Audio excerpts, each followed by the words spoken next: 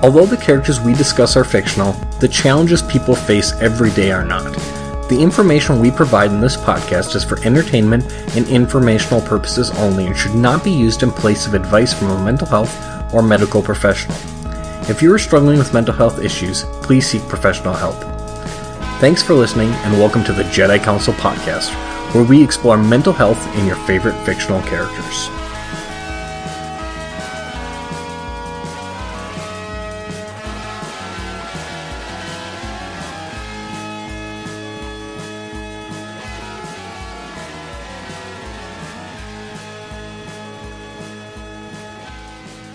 Hi everyone, I'm Katie Gordon, your Associate Professor co-host for Jedi Counsel podcast, and today I'm going to talk to Dr. Leonardo Bobadilla about his important and interesting blog post, Restorative Justice and the Me Too Movement, the Kavanaugh hearings as a case study.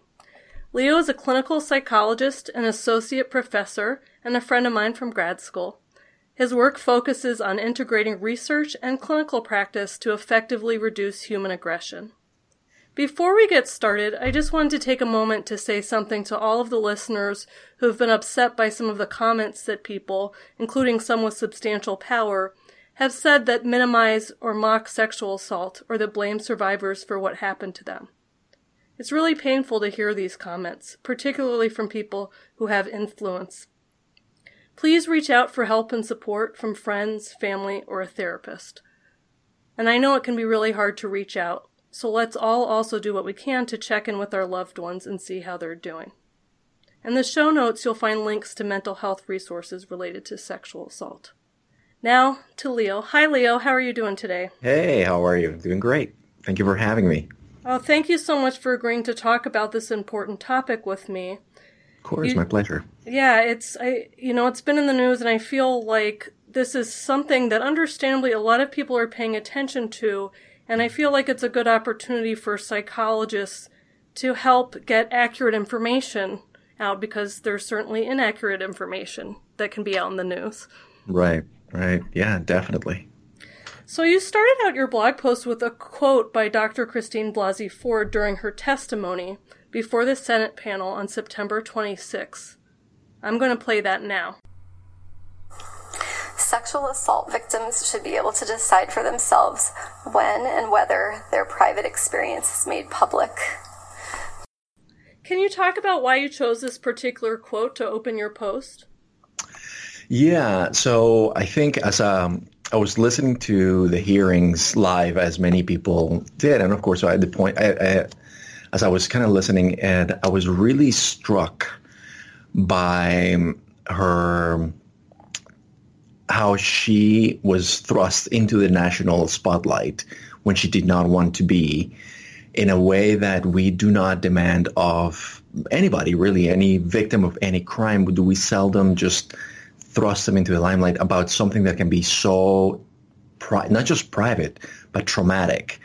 And she in my opinion, very bravely used that involuntary podium in which she was placed upon to make a really important point regarding sexual assault and the victims of sexual assault, and something that is it strikes me it's at odds with how a lot of the justice system works, because, and I mentioned on the blog post that our both law enforcement and justice system relies in many ways. I mean, it's very quick, ready reports of crime, and our Constitution requires that we have speedy trials, and that goes directly against many of the wishes of people who suffer sexual violence, because it's such an intensely private and traumatic event that people are going to want to process that at their own pace, as we as clinicians are probably more used to. Or not at all, divulge it at all. And I thought that was a really central statement that got lost in the process as she became an emblem and a figure on both sides of, a debate that's going regarding sexual assault and politics and everything. And I thought it was an important statement, and that she managed to capture in a very clear way. And so I thought it would be important because I come from I came into the blog post from both a perspective as a victims advocate.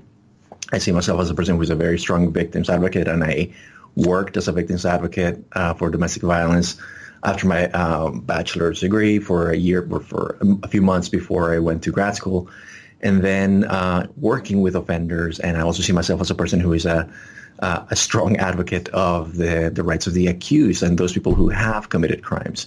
So coming from that perspective, I thought that was an important opening statement. So I chose to highlight it and then use it as a platform to think, okay, so a person who wants to achieve justice, everybody who suffers some crime or is a victim of a crime would like to achieve justice. And how can a person who suffers such a grievous offense achieve justice in a system that relies on not just speedy, but often public airing of offenses?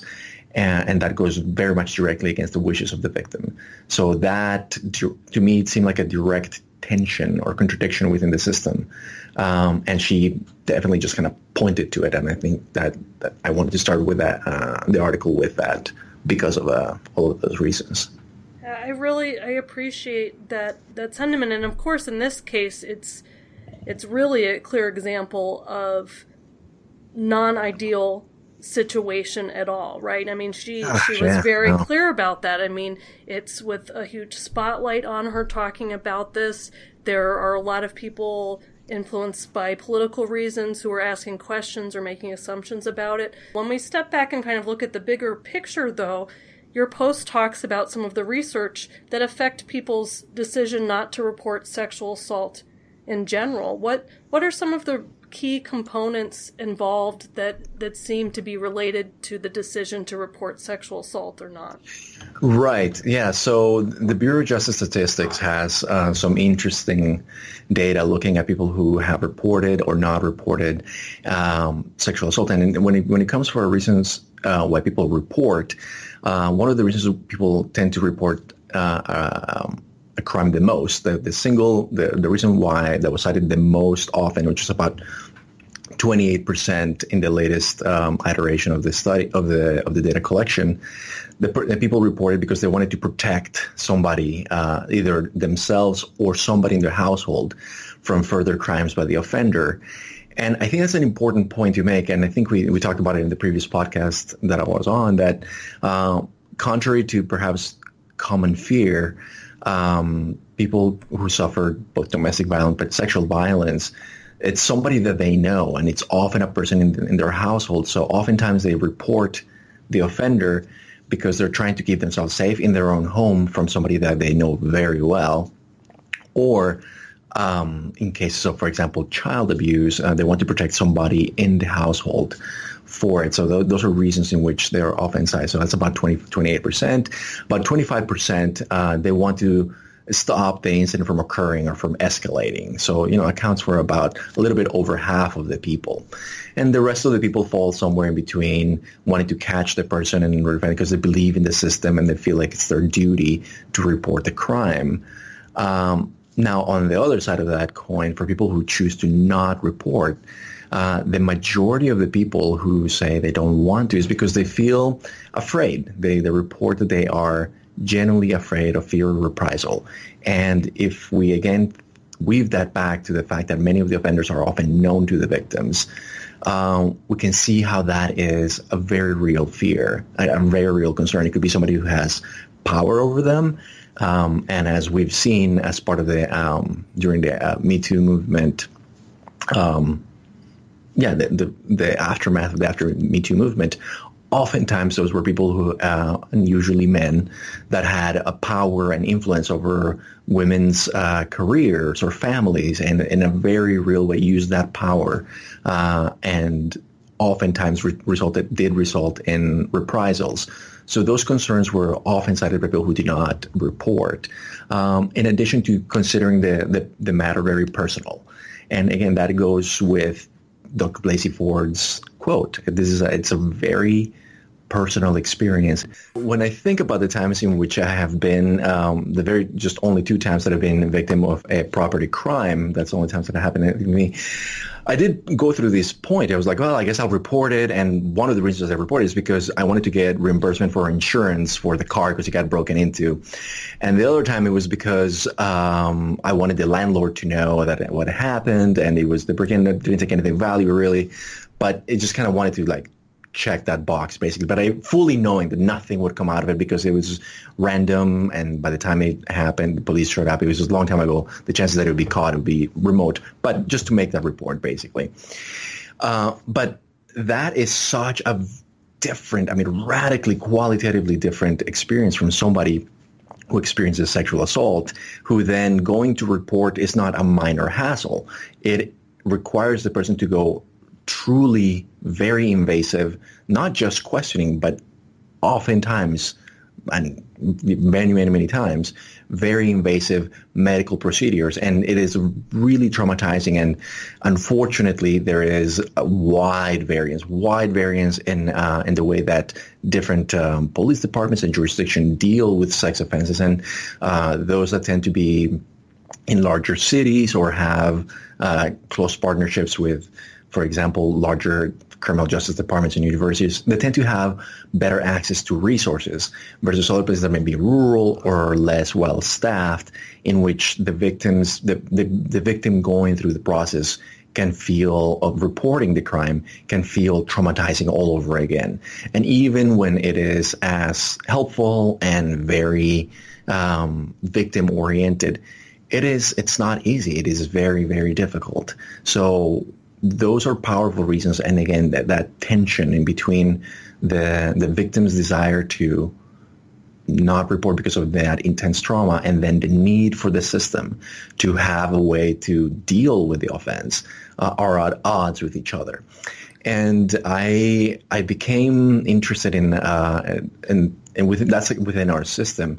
So I thought, how could Dr. Blasey Ford achieve justice? How could we have a better system in which many victims of sexual violence might achieve a measure of justice that does not require re-traumatizing, reliving this thing, or find a more meaningful, restorative way? And that literally is the word of, well, the term that is used for a completely different approach, restorative justice, in which I became interested about 2-3 years ago more seriously, because one of my graduate students was very much into restorative justice, and I started learning more about it, and it really changed my mind about how I think about, or how we think about the justice system. And I really think that it is it's a model that we can perhaps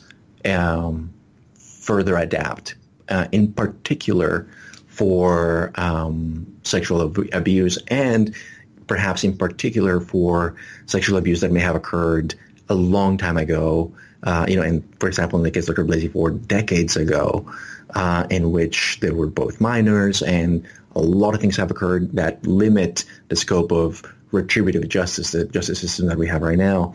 And how can we use a different system that may be able to achieve a level of justice that may feel, not just feel, but may actually be better, and get us to a place that achieves justice for both the victim and, in a way, also to the offender. So that's where I decided to go with the blog post. Thank you. I really appreciate that example. So as we talked about, this is certainly an unusual circumstance, right?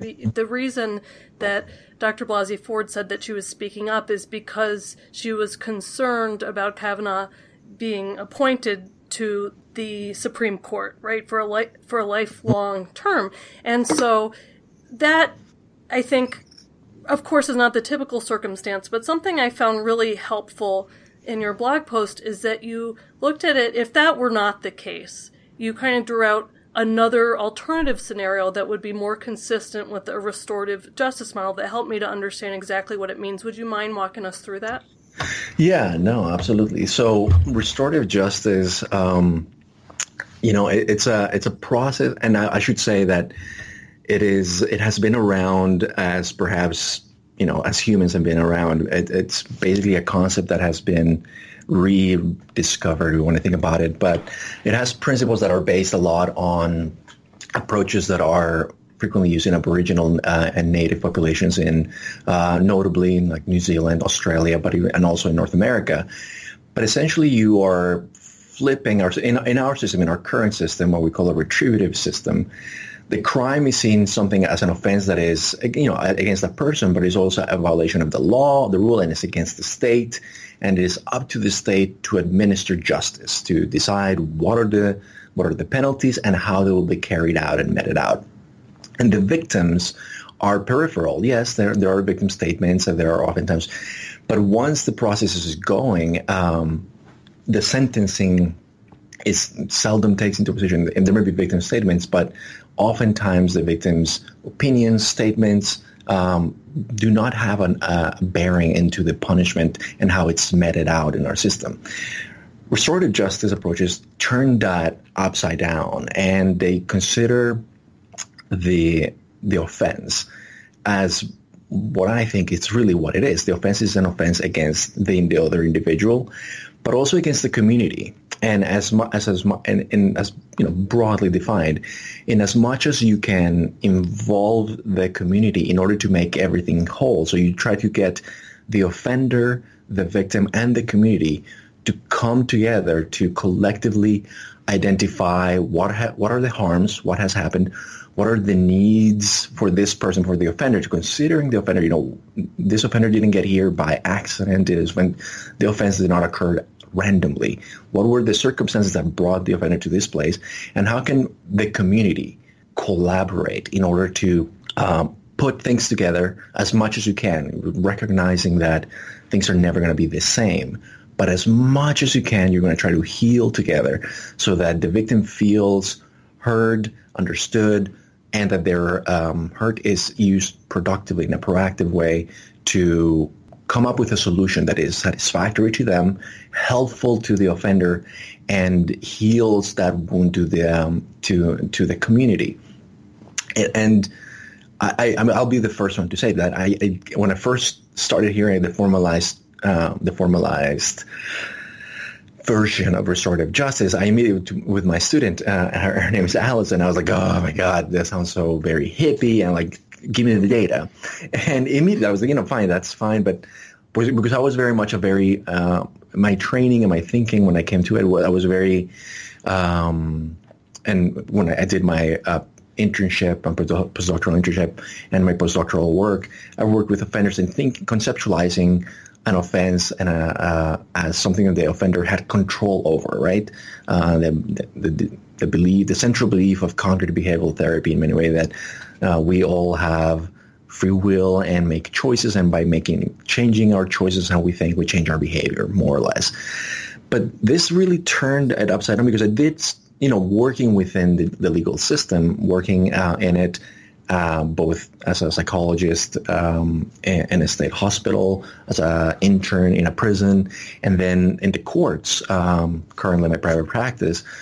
You start seeing the inequities within the system, and you start very quickly. I mean, it's very easy to find those inequities, and then you also find into what to me is really interesting is how victims feel left out of the process, and how they often, and this is an amazing display of humanity when victims say, that is not something that I would have chosen for that offender. When they find out what the sentence is, they're like, whoa, that is either too much, or and you see the more poignant cases of that in death cases, in death penalty cases, in which there are families of the person who was killed that say that they actively advocate against the death penalty for the offender.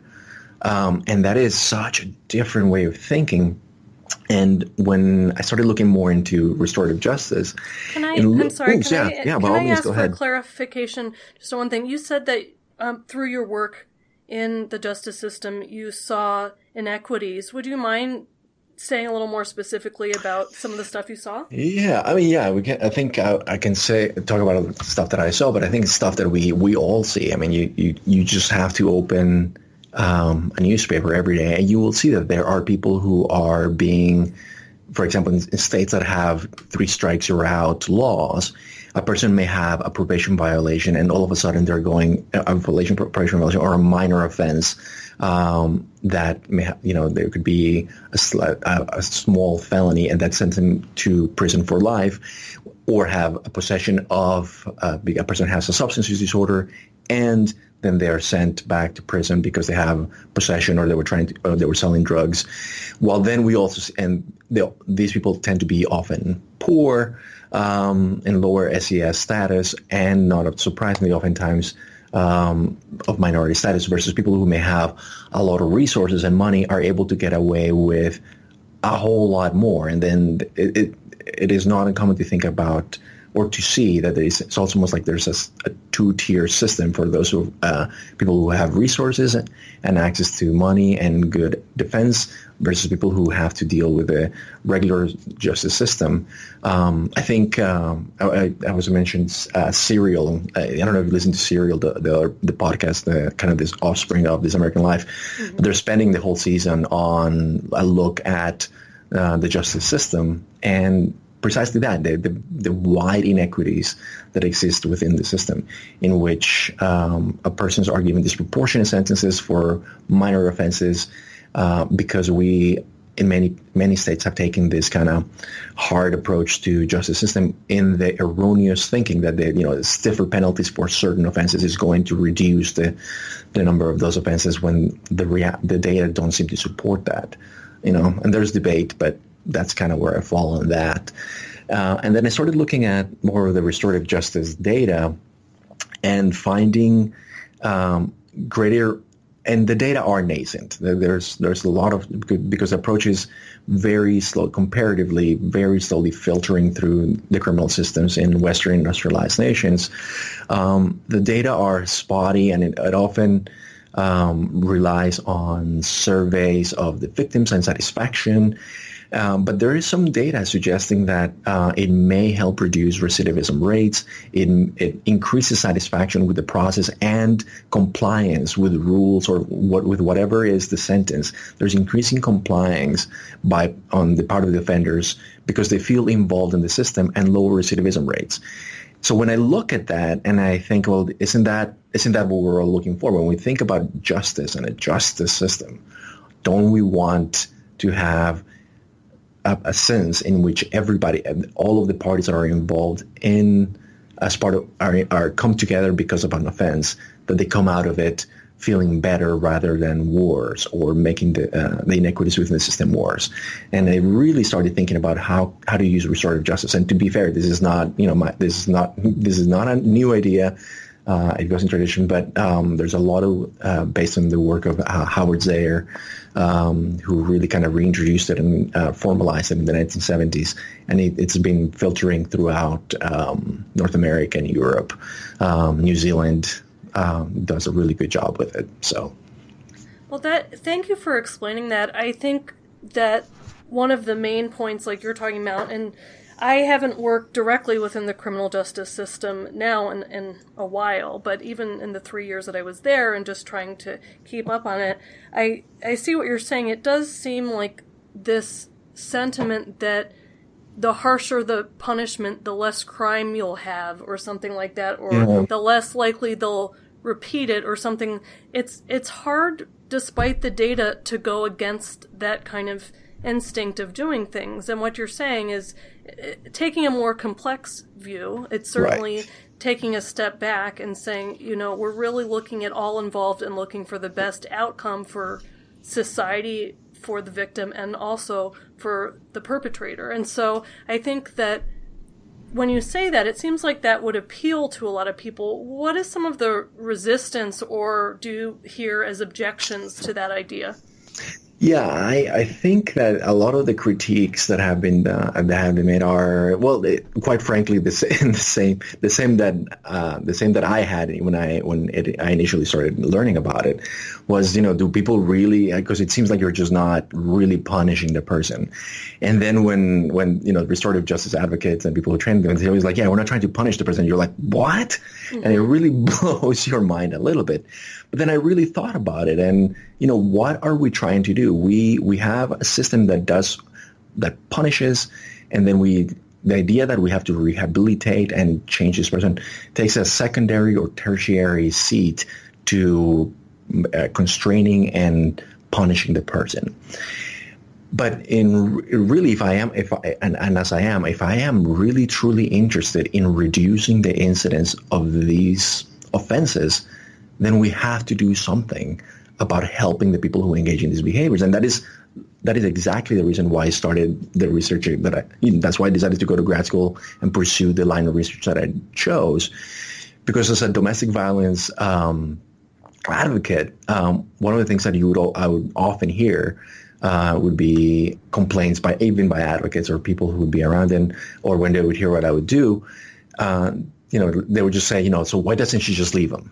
Right? That's it. It's like, why doesn't she just leave him? I'm like, wow. And because it's complex, oftentimes they're economically dependent, there are children, there are true feelings of emotional dependence. There's a lot of things. But then I started thinking, it felt like a lot of it was blaming the victim. Why can the victim do this or do that?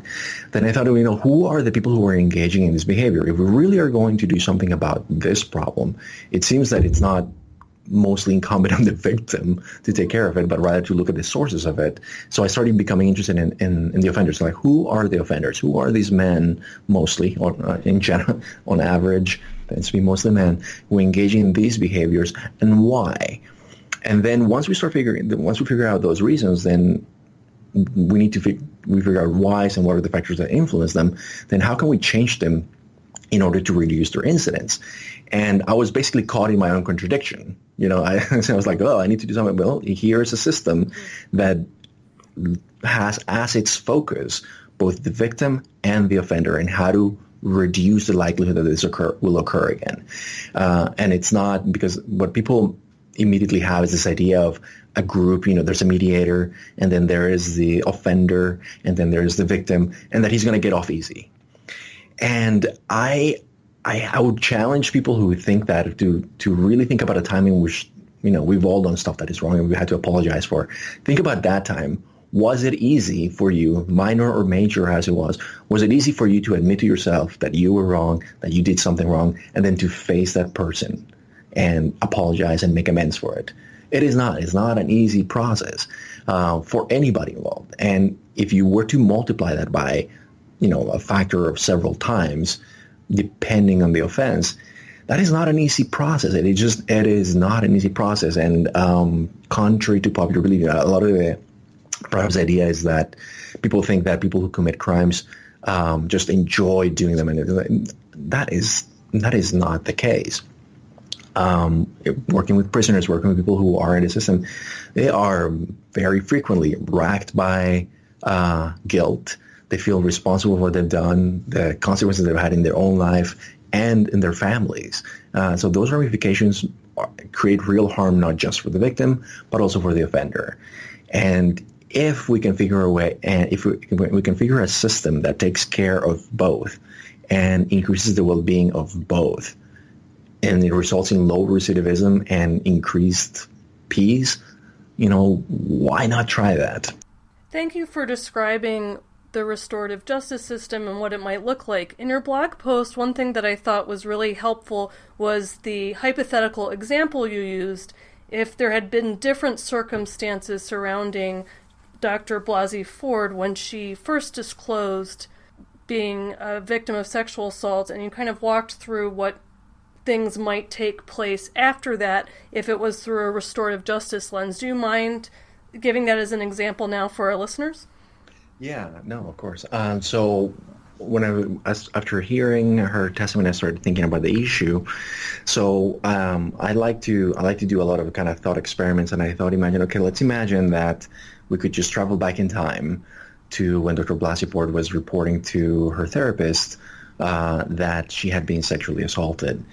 And we could then, if we had a restorative justice approach system already in place, by which she could then have a neutral private intermediary, a third party that could then reach out to Judge Kavanaugh and approach him with the complaint, the concerns, and then her recollection of the offense and what had happened. And he would have been willing and able to sit in a, again, private, neutral meeting to hear her experience. And then, and one of the main points that I made in the post is that I cannot pretend that I know anything regarding whether it did happen, whose version to believe. I'm trying to be as completely as agnostic as I possibly can in the issue.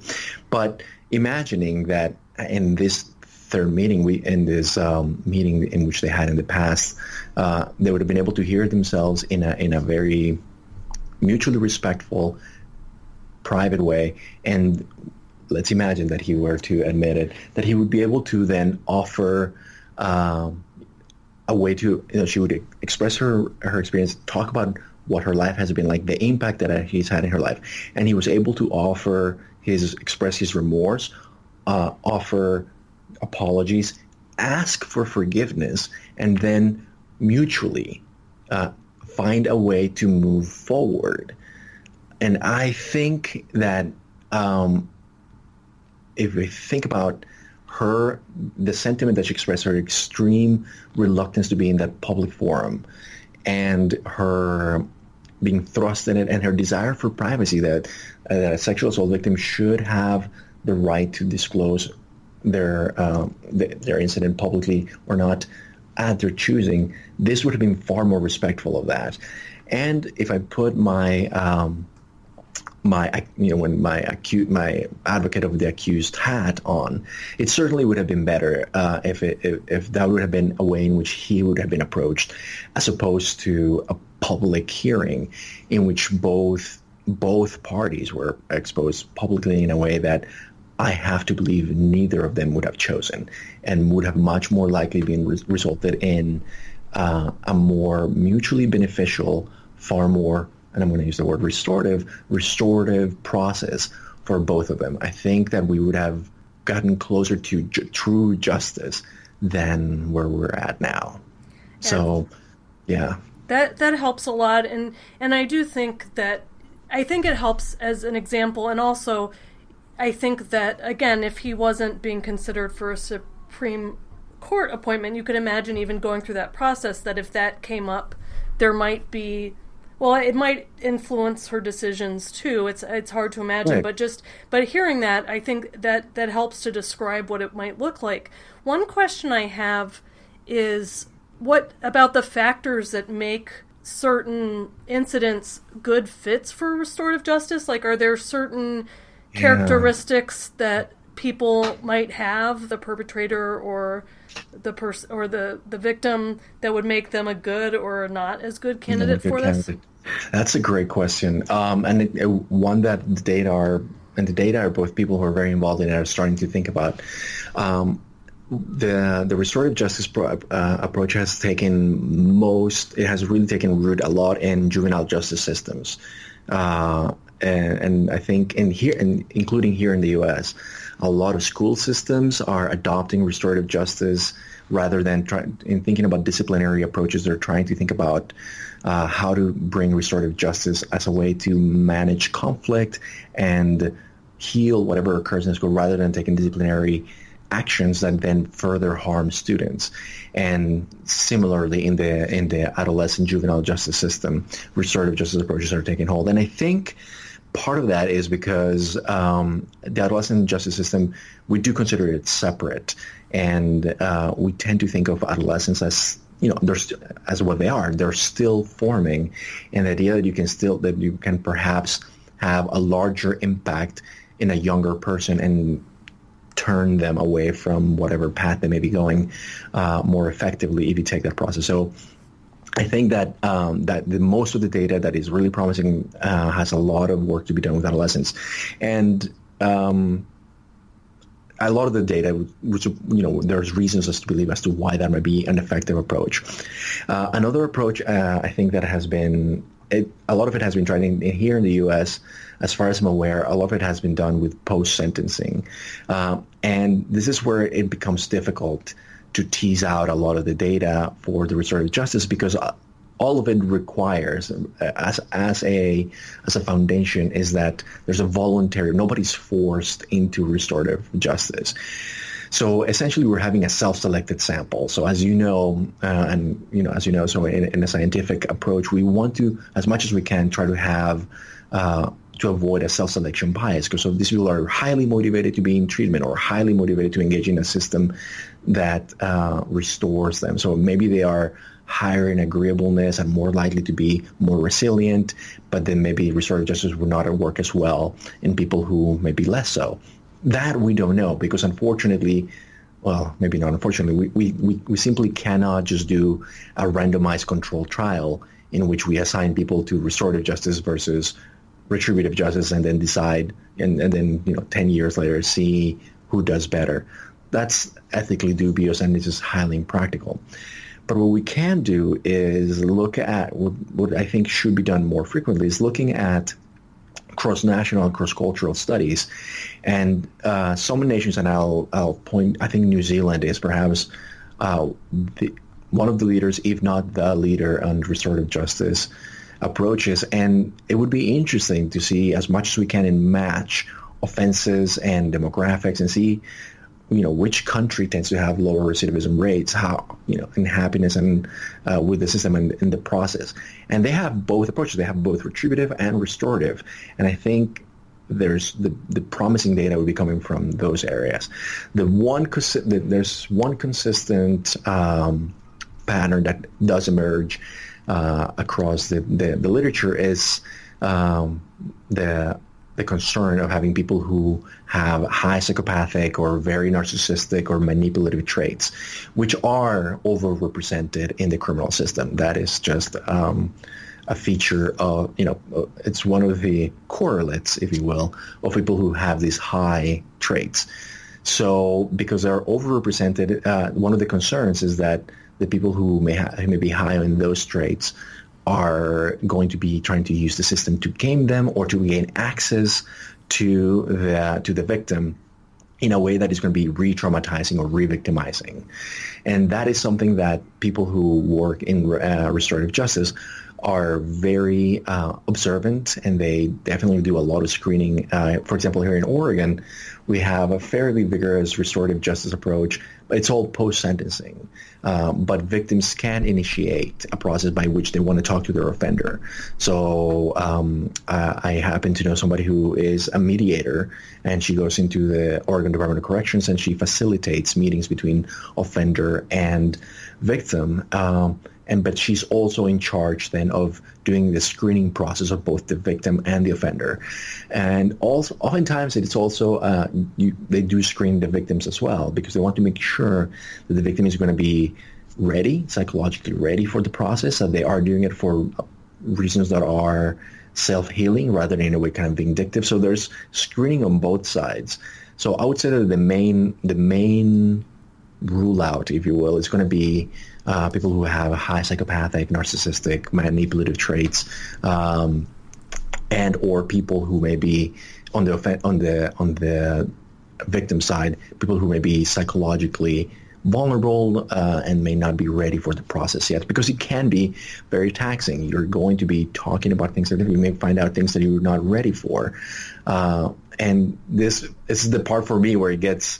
As somebody who, as you are, we were raised on manualized treatments and very systematic approach. That's when it gets a little unstructured, too structured for my comfort, and it becomes a therapy that becomes that process of more instinctive and more art than science. And I will admit that is kind of where I get like, what happens if you do this? But again, the data that are there are pretty promising. So I think that those would be the big rule outs. And I think one of the things that is, in talking about cross-cultural studies, in looking at some of the successful stories that exist. And the ones that I always bring it up when I do presentations are in Rwanda and in South Africa. The Truth and Reconciliation, and I talked about it a little bit on the blog, but in South Africa, the Truth and Reconciliation Committee did nothing but that, essentially put people who were cogs in the apartheid system to go and apologize and acknowledge what they've done to victims of it, in the hopes of creating a new South Africa that was not going to tear itself at the seams as it was coming out of apartheid.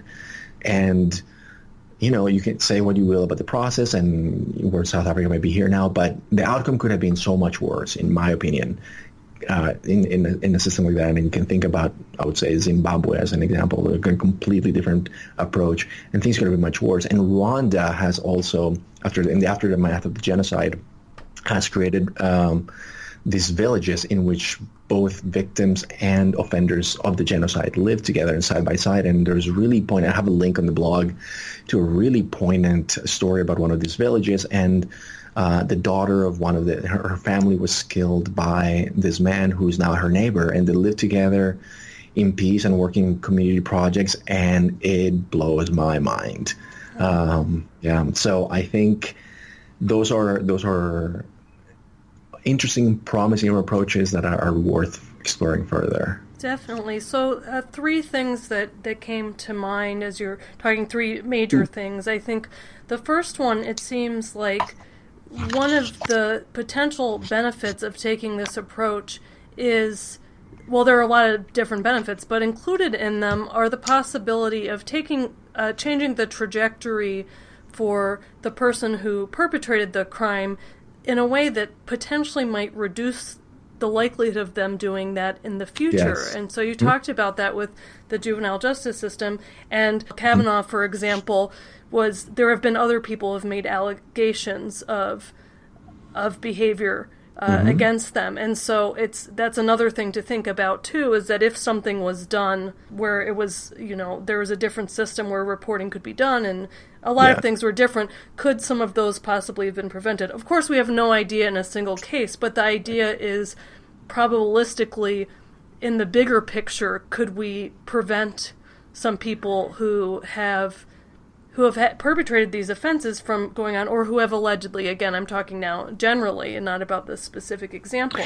Right. And so I think that's a big piece of it. The second thing that, sorry, were you going to say something? No, sorry, go ahead. Yeah, the one thing I think that one of the things that is you're not just asking for forgiveness and like healing, but you're essentially putting in action a plan by which the offender will make amends. And that will often include, engaging in behavior that is going to be more pro-social, and it is going to reduce the likelihood they're going to do, and really put in place a set of actions that will prevent that from occurring. It's not just about, and I think that's the part that maybe get lost to people who are skeptical of restorative justice approaches, is that, so the person just gets forgiven and the victim goes away and then nothing. It's like, no.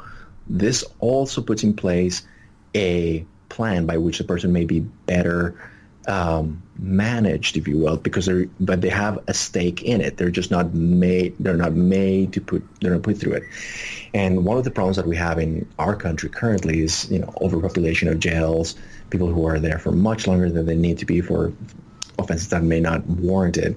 But also we may not be actually rehabilitating people. So we're putting people through a system only to come out and they're going to cycle right back, because we don't have a community network that will help people remain safe. And that is one of the things that the data do show pretty convincingly, especially as it refers to sex offenses, is that the more you're able to reintegrate this person in a way that is meaningful and pro-social, that they're able to hold down a job, that they're able to have family or friend support, they're going to be less likely to reoffend. People who are going to be alienated, people who are going to be not feeling like they're part of the social fabric, they're going to be more likely to see society as something they can rebel or go to war against. That is not going to be helpful, and that is something that restorative justice would bring to the table for an advantage over retributive justice as we have it now. So I would say that. Yeah, thank you for clarifying that. Yeah, you're right. I could see that unintentionally one might focus on one aspect over it and not as much on the concrete actions that are required. The other thing that I wanted to follow up on, just in case our listeners aren't familiar and wanted to hear more about, is you suggested, for example, that someone who has high levels of psychopathy might not be a good candidate for restorative justice. And would you mind briefly saying, are we decent as psychologists at being able to assess who has psychopathic tendencies and who doesn't? Oh, mamma mia. In 5 words or less. Yeah, that is that I can't wait to go to a psychopathy conference and get pilloried over this one. No, so are we good? Or are we? Yeah, or are we okay at it? This is the analogy that I would use. Are we good at determining a person's intelligence? I would say that psychologists are pretty reasonable at determining IQ. Now, is IQ intelligence? That is very much up for debate. IQ is just a measure of it. There's a lot of debate within the field as to whether we can measure psychopathy. We have made big strides in developing measures that help us identify people that have a certain type of traits that statistically are related to higher rates of recidivism. So that's very much like an intelligence.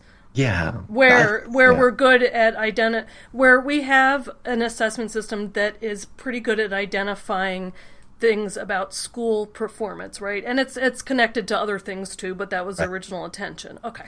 Correct. Yeah, so we're very good at that. And because we know that a person that is going to have a high IQ is likely to do well in academics, or likely to do better in life. And just like we have a person who they score high on a score of psychopathy that has been developed for, let's say, criminal populations, the psychopathy checklist revised, for example, is one that is frequently used and considered very reliable and valid by and large, because it has a lot of predictive ability for crime in general. But there are people, and especially as they get older, their PCL scores are going to be reduced because they engage in less antisocial behavior. And people who critique the concept and think deeply about psychopathy as a concept have argued about this idea that we should include antisocial behavior as part of it, because if a person it's kind of a double whammy, right? So it's a catch-22. The person engages in antisocial behavior, they're going to be more psychopathic. So therefore they are, if they're only engaging in antisocial behavior. And the people who criticize it is tautological. Then the focus has been more, and so maybe we should just focus on the interpersonal affective traits. So are they callous? Are they unemotional? Are they manipulative? And yes, they are, but those traits tend to be less predictive of those crimes, by and large, in much data. So it's contradictory. It's not contradictory, but it's up for debate. To me, what it really speaks about is, how are we as psychologists, or in general, be able to tell how much humans are able to engage in good versus bad, and I hate to use those terms because I actually am kind of against that. But how much is a person able to change?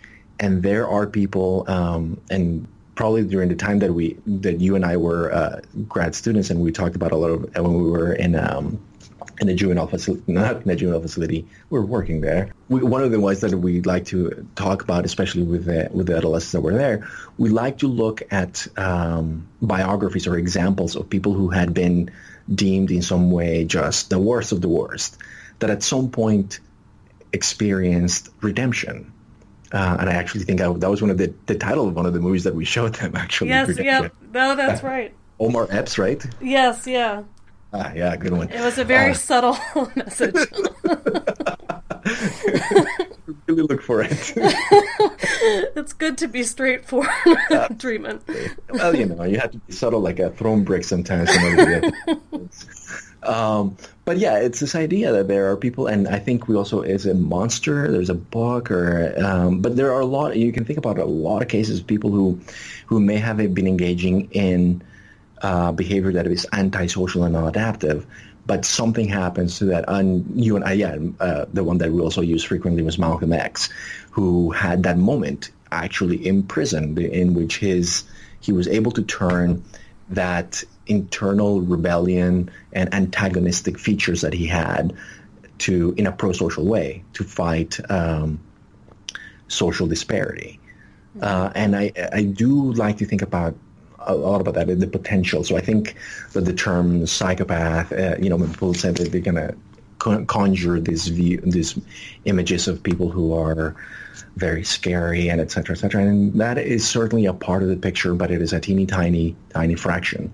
There are a lot of people who engage in very antisocial behaviors that are not psychopathic, and even then there are those who have those interpersonal affective traits that don't engage in antisocial behavior. So I've moved away a lot, or matured in my thinking a lot about the capacity for humans to change, because I think that I was more of a person who was like, no, you pretty much are who you are by the time you're a young adult. And really, there's a lot of it that there's a lot of room for change and growth, and that's the good news. That's a very positive aspect and kind of positive psychology approach to things.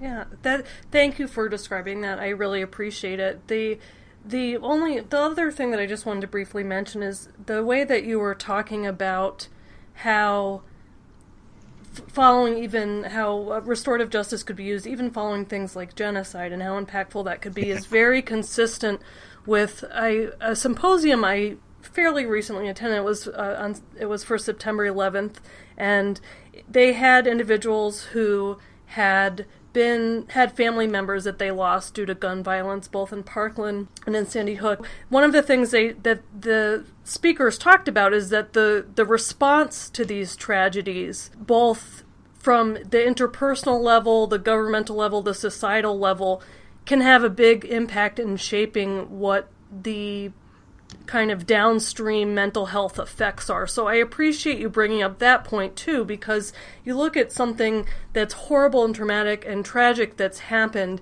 and to think that there's something that you could do that could reduce how painful, negative that impact is in any way, I think, similar to what you were just saying, provides some hope and some direction for ways to handle things. So I appreciate you pointing that out too.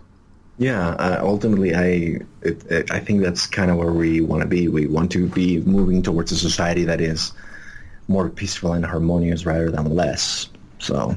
Yeah, and the key, I think, one of the things that you've pointed out is being open to what that might look like, allowing opinions to change, with data and consideration, of course, but thinking outside of the way that things have been done, and looking at alternatives, and including looking at other places that are doing this. So I think that's helpful. And I also liked what you said kind of about the idea, you mentioned whether, not thinking of people as this dichotomy of good and bad. And so one of the things that we do on this podcast, sometimes we talk about current events, but also most of the time we're talking about mental health through fictional characters. And so when we were preparing for this episode, you had brought up the idea of Two-Face from Batman, and kind of the duality there, and how people are capable of both good and deplorable behavior.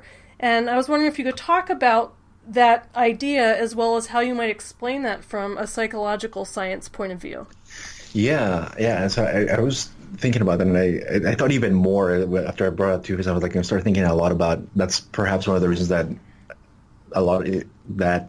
comics and are can be very compelling, is because everybody has an interesting origin story. So not this stuff arises from nowhere, and when I think that's the same case for just humans in real life. People are not.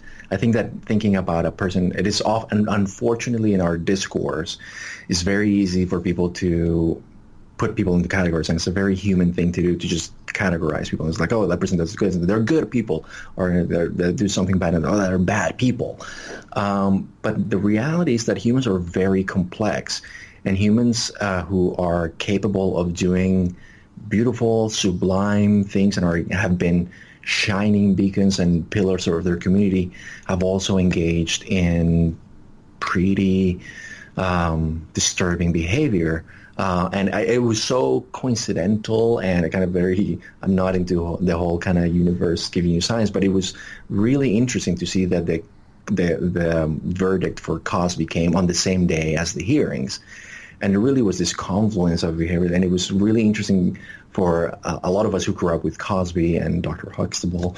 It was very difficult to reconcile initially this person who we thought was a person who was very involved in education. His son was killed in a violent crime and elicited a lot of empathy, and clearly cared passionately about many things that we considered good, while also engaging in behavior that was very maladaptive and harmful to others.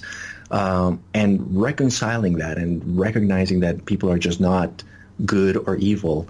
And I like to think a lot about, one of the things that I've been thinking about is how sometimes our biggest strength is also our biggest weakness, and there should be some kind of superhero that should be the case. I don't know if there's already one, but if not, I'll come up with it.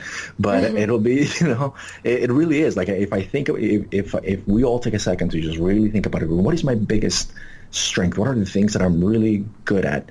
And you think about how have you gotten in trouble in your life about, maybe sometimes you will see that a lot of times you will get in trouble for that. And for people who are psychologists, the common case is people who are very empathic.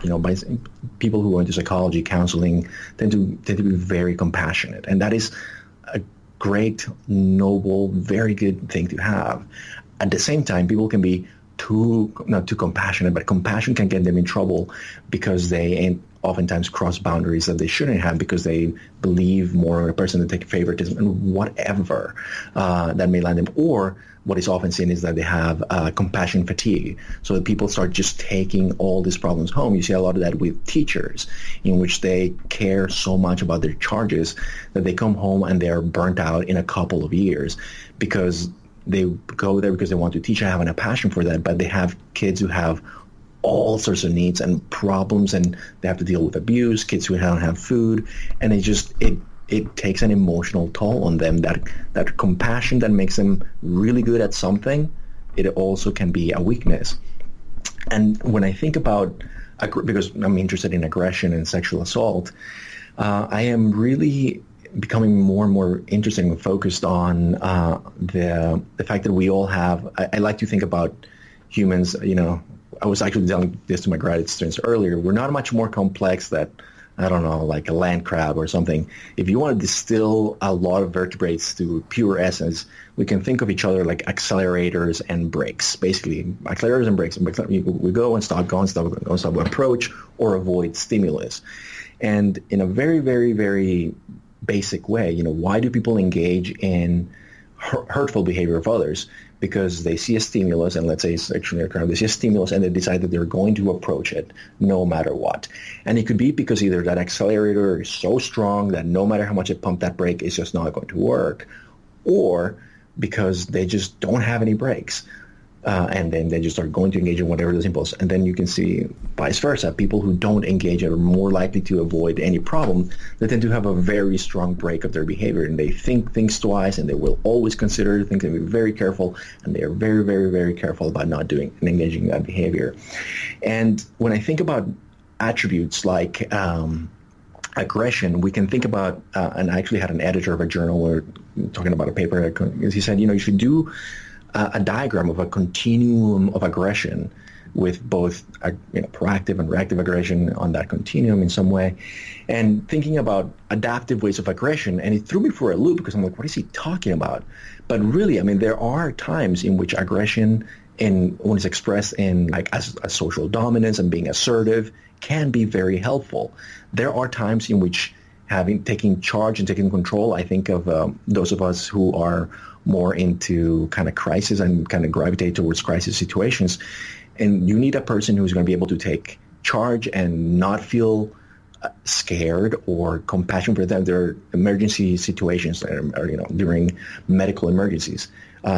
You will see oftentimes there are people who have different reactions to it, and some of them are going to be scared, kind of paralyzed, while other people kind of just snap into action, and start directing the process in a very dispassionate way. You need those traits. And you can also think of things like ambition. So ambition it can be a very good thing. That's how we get things done. It's, what got me through grad school in many ways. I had ambition to finish this thing because it was interesting and I wanted to do it. I had the drive for it. And then we can think of people who have that very strong drive to do things. Oftentimes, when you put it in a social context in which that ambition is rewarded in many ways, it may be and this is where I get speculative, and I would like to do more research on, but it may be correlated with things like social dominance and sex drive, and then gravitating towards an environment so we can conceive of a person who is very ambitious and very driven and willing to sometimes kind of take shortcuts that other people wouldn't in order to achieve things.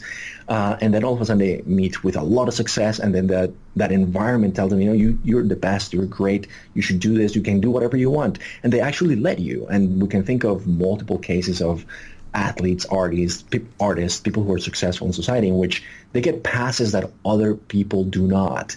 And if you have that drive and all of a sudden a system around you that lets you get away with it, you can then start perhaps testing boundaries with others and get away with it. And the case of Harvey Weinstein is perhaps like the case study. If I was to do another case study of ambition and drive, and also kind of cutting corners and using people in order to get to places, and all of a sudden then using that same power in order to sexually abuse others, that's it. That's a really good example. And again, he's not guilty yet, so I will say that. But or Bill Cosby. I'll say replace Harvey Weinstein with Bill Cosby or other people who. There you go. So that's an interesting way to think about it. And the drive that makes them ambitious and makes them achieve a lot of things. You see a lot of politicians. Politicians are easy, but there was an actual paper, or somebody put either is it a paper or a column going through the biography of presidents, and I'm like, how many of those presidents have had some sort of a sex scandal?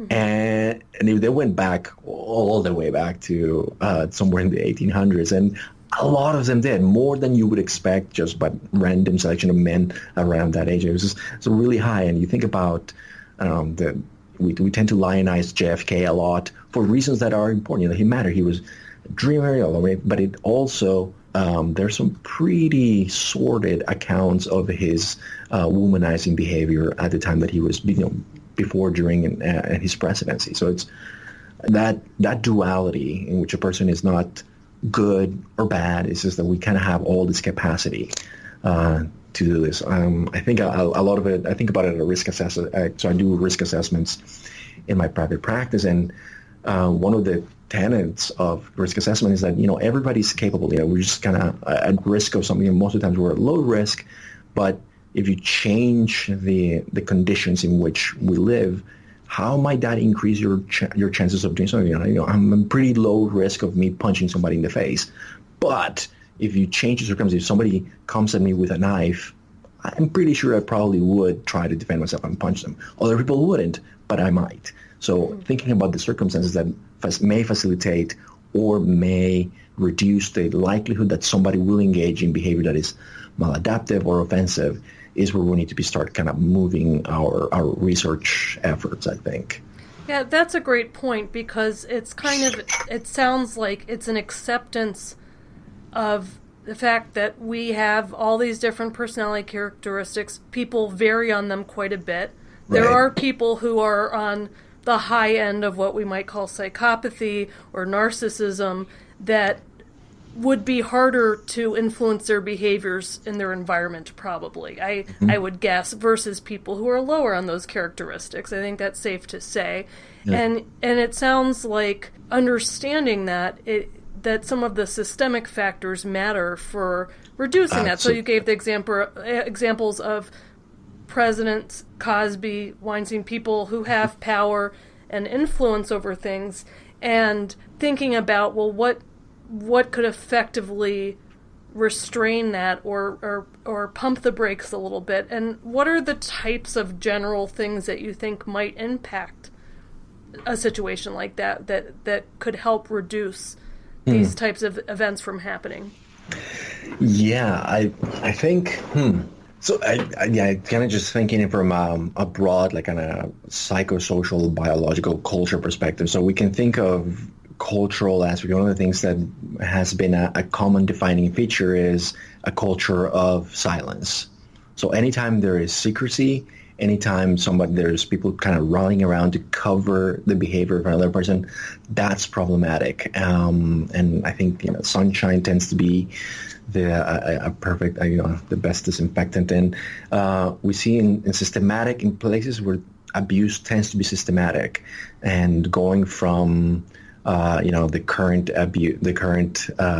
scandal within the Catholic Church and some other churches as well, and looking at and thinking about, for example, football teams in which there are cases in which there have been players who have engaged in sexual abuse of others, and there's been a cover-up and a systematic effort to cover those offenses. So changing that culture from cover-up to reporting of the offenses might be helpful, because it would certainly, if it may not stop the event that is reported, but it probably would prevent future ones. Because what we see in the kind of cultures of cover-up is that there's just the systematic approach. It's multi-year, and there are multi-victims. So that perhaps might be one. Other things could be thinking about how and I think we talked about it last time as well, but changing how we socialize both our men and our women. This idea that it's really interesting, and from an intellectual perspective is interesting, and from a psychological perspective as a researcher, it's interesting to see the rise of kind of the incel movement, or however, this group of men who see themselves as aggrieved because the women that they desire are not having sex with them, and they're very angry about it.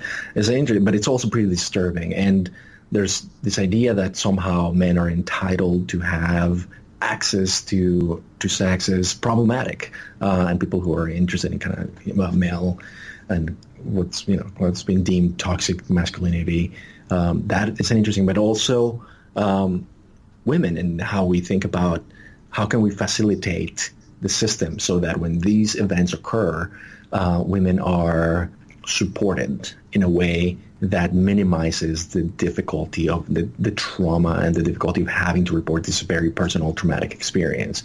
So I think those will be a help, and you can different systems have different vulnerabilities. I think back about, I've changed a lot. I used to love college football for the game of itself. I don't watch football anymore. So I think I've changed my mind. It's because I think it supports a culture that is not helpful for anybody, just in general.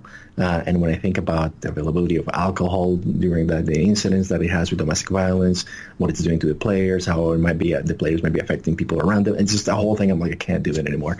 But so you can think of other, different systems need to think about what are the unique weaknesses, or what are the unique facilitators that are making abuse more likely within the system. And then ultimately, we do need to think about how we treat offenders, because as you mentioned, we all are kind of, there are going to be people who are going to have extreme these traits, and they're going to engage in criminal behavior pretty much all the time, frequently.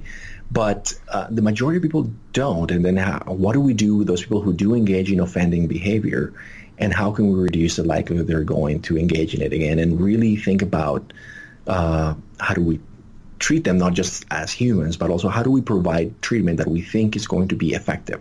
What are the things that do work? And how do we treat them once they come out of prison, or once they come out of wherever they're at, in order to better reinstate them in society so that the likelihood of this doesn't occur again increases.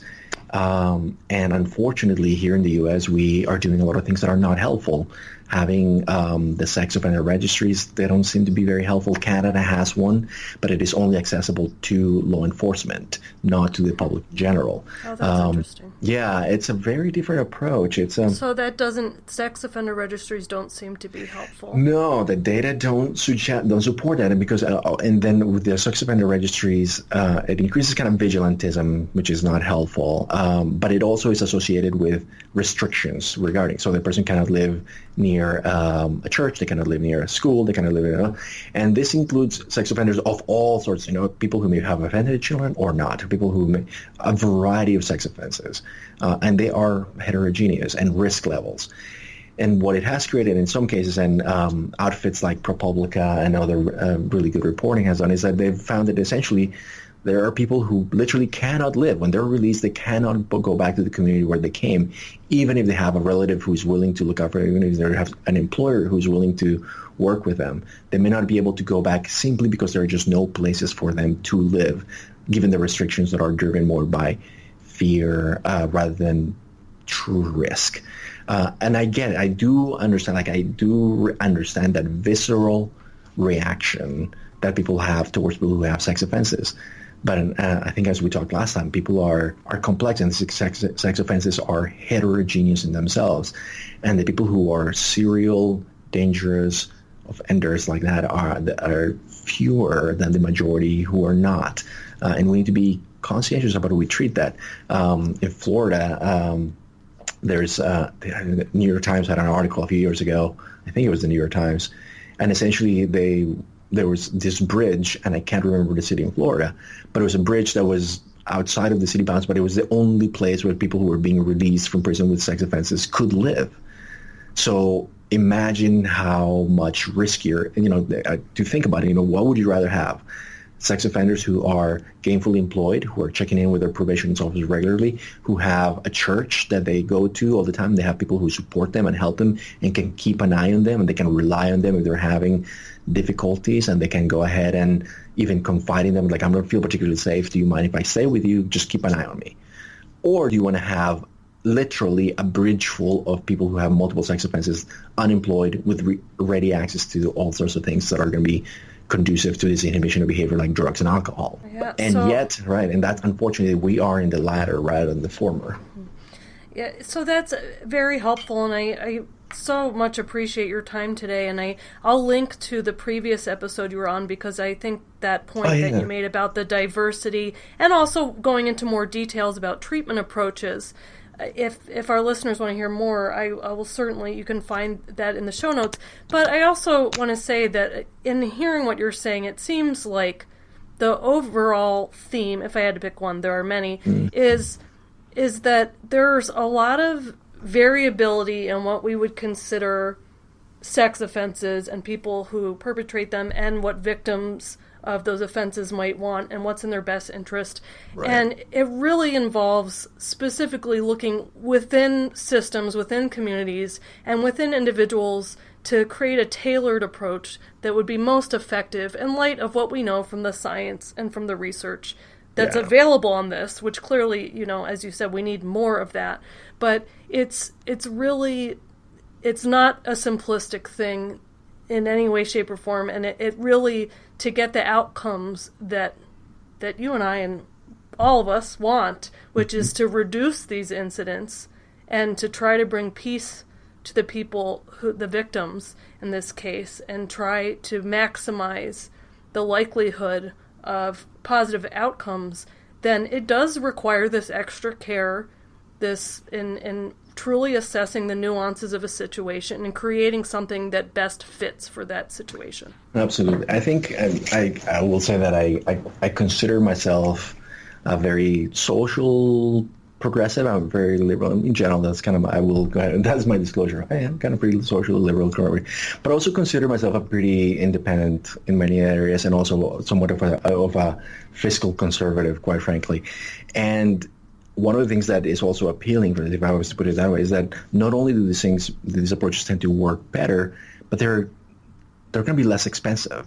It is far more economically feasible and efficient to have people out in the community functioning, providing, paying taxes, paying for their families, whatever, being productive members of the society, rather than being incarcerated for years and years and years and years and years and years.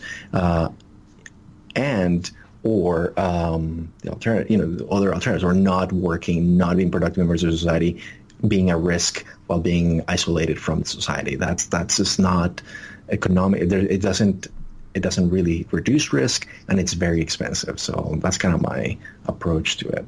Yeah, I appreciate you pointing that out, because I think that is another compelling point to be made in arguing in favor of this restorative justice approach.